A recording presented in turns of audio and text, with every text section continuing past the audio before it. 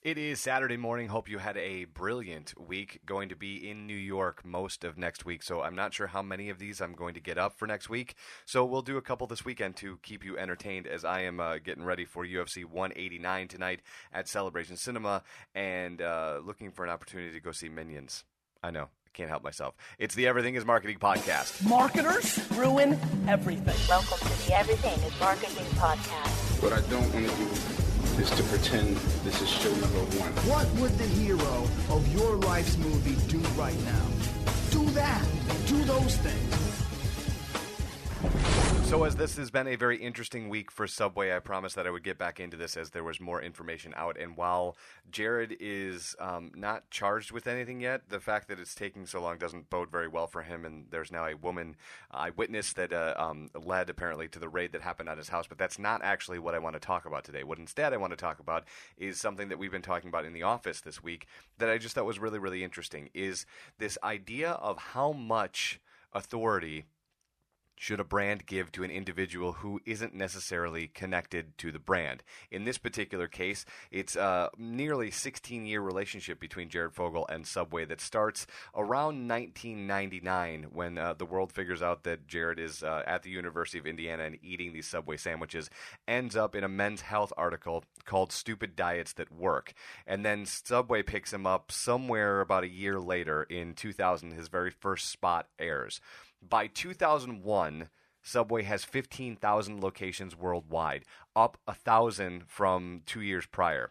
Following that, at some point, they actually supplant McDonald's and have more U.S. locations, obviously in the United States, than McDonald's does, which to me is, every time I read that stat, is a huge, huge stat to pay attention to the impact that Jared had. Now, there have been many celebrity spokespeople that have been connected to Subway, but none in the way that Jared has been connected, which is why this is such a big deal and why watching this brand and see what they do when they're in absolute crisis mode, how they respond is an interesting case study for everybody who's in marketing. In 2008, they, of course, launch into the $5 footlong, and that is essentially what skyrockets the brand. So the connection of $5 footlongs and Jared is what takes Subway from 0 to 60. Sales triple from 1998 to 2011, so they're up from $3 billion in 1998 to $11.5 billion in 2011. They become the most loved fast food chain in the United States, according to the Brand Index Buzz rating, so things are going really, really well for Subway. And then, of course, along the way, they decide to boost Jared's ambassador profile and give him his own foundation, the Jared Foundation, a nonprofit that was dedicated to teaching kids about the dangers of obesity and how to live a healthy lifestyle. This becomes vitally important, right? Because the CEO or the lead of the Jared Foundation is the one that's being investigated for child pornography, and now Jared is hitched to that investigation in some way, shape, or form that we'll have to see fleshed out. But it asks these really, really profound questions. In 2013, Subway rolls out a commercial in the Super Bowl talking about the 15-year story of Jared and how he lost all that weight. And then they brought him back this year, which is, of course, why it gets kind of weird, right? Because at some point you would have thought that they were going to separate themselves from Jared, and they did for nearly 2 years. But then in May of this year, they roll out from the same company that did the Chipotle weird cartoony commercials. They do something very similar with Subway and Jared. So he's back in the public eye and firmly connected to the brand in May. It is just July. So very fresh in everybody's mind. Now there is a child pornography investigation going on with this guy and this brand, which opens a lot of really interesting questions about the authority you give people that are connected to your brand but not part of your brand. And at what point does that become dangerous, if at all? Well, in this particular case, I think it becomes very, very dangerous. And a 15-year relationship is something that they're going to have a hard time backing away from. You're seeing a lot of interesting things happening in the social space. The first couple days, it was uncomfortable to watch because Jared was tried and convicted in the court of public opinion on Twitter. Now, not saying that those people are wrong, but at that point, you didn't have any information other than a raid on a house that was connected to an investigation, which is a giant leap from guilty of anything. But that's the speed at which social media works, and that's the speed in which brands have to respond. And Subway put out a statement saying that they had mutually agreed to part ways, which me and I think 1,900 other brand advocates or people who work in marketing don't actually believe that statement, and you likely shouldn't either. They probably saw what was happening and just went, we are done here. We're going to call it a suspension and go from there, but likely this will be the last thing that we do with Jared.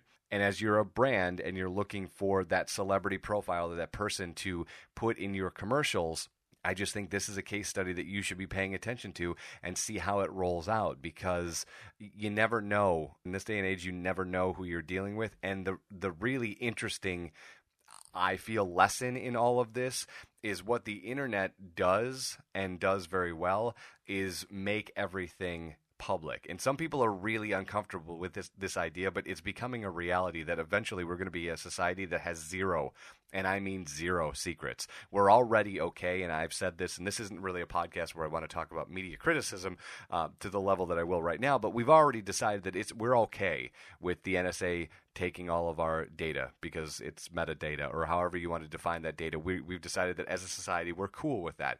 So we've already taken a giant leap towards making everything that we do public. And then we feed that giant leap by putting everything that we do on Facebook or Instagram or Snapchat or wherever you put it, that just continues to build that thing. This is the same week, while Jared has his issue going on, you've got Bill Cosby admits to buying drugs in 2005 under a deposition for all these cases that are against him of rape of one sort or another. And then you have Paula Deen, who has literally the worst PR firm in America, allow her to have a smartphone again, and then she takes a very terrible photo of a remake of the I Love Lucy show with her son in brownface. He is not brown at all, so they're back in the racism conversation, which bubbles up as her two sons have a brand new show that's starting on Monday on the Cooking Network. Again, terrible for that brand. So you've got all of these celebrities that just make terrible decision after terrible decision, and then what you're seeing in the Subway case, in my opinion, is somebody who wasn't a celebrity who became a celebrity, and slowly but surely the internet and what happens on the internet caught up with him, and whatever that ends up being is nothing but bad for Subway. So this 15-year career where they've changed lives as a brand for all these people that have lost weight and made steps to eat better food. Subway has made steps to be a better place that gets rid of all of its artificial flavors and colorings, and they're doing that by 2017. So as a brand, they have come along this path of trying to be more healthy and have a fast food angle, but your ability to get fast food and great fuel in you so that you don't feel so bad about what you're putting in your body, and ultimately you live longer, you feel better, you get lighter, all of those things is all being questioned when you're connected to this individual who's now being investigated for child pornography. So as a case study, I just think if you're in brands and you ever think at any point about putting somebody as the spokesperson of your brand, this is something that you should pay really close attention to. The music industry is well versed with this. Every 7 seconds, Ariana Grande this past week, she's got a tour that she's got to sell, so when she's licking donuts and saying that she hates America, she of course has to backpedal because she's got to sell those things. And the record industry, her label in particular, has to backpedal and try and fix this because they can't have these people running off and doing these crazy things. And I'm not comparing these two things at all. I'm just saying in the world we live in, everything is recorded in any way, shape, or form. Could it be video that TMZ gets a hold of? Is it a tweet that you thought you deleted but somebody got a screen capture of? Is it a bunch of USB drives that you have hidden in your house that the FBI comes and gets? All of those things are found out because we all leave digital trails everywhere. And as a brand, we just have to be very careful as to what sort of people that we take under our wing and put as the face of the organization, hopefully knowing as much as we possibly can about that individual and what's going to come to light by putting that individual at the forefront of our organization. Now, it's very hard for them to guess over the 15-year time frame that they've been together with Jared that this was going to happen, but now it has, and now they've got to respond, and we get to watch.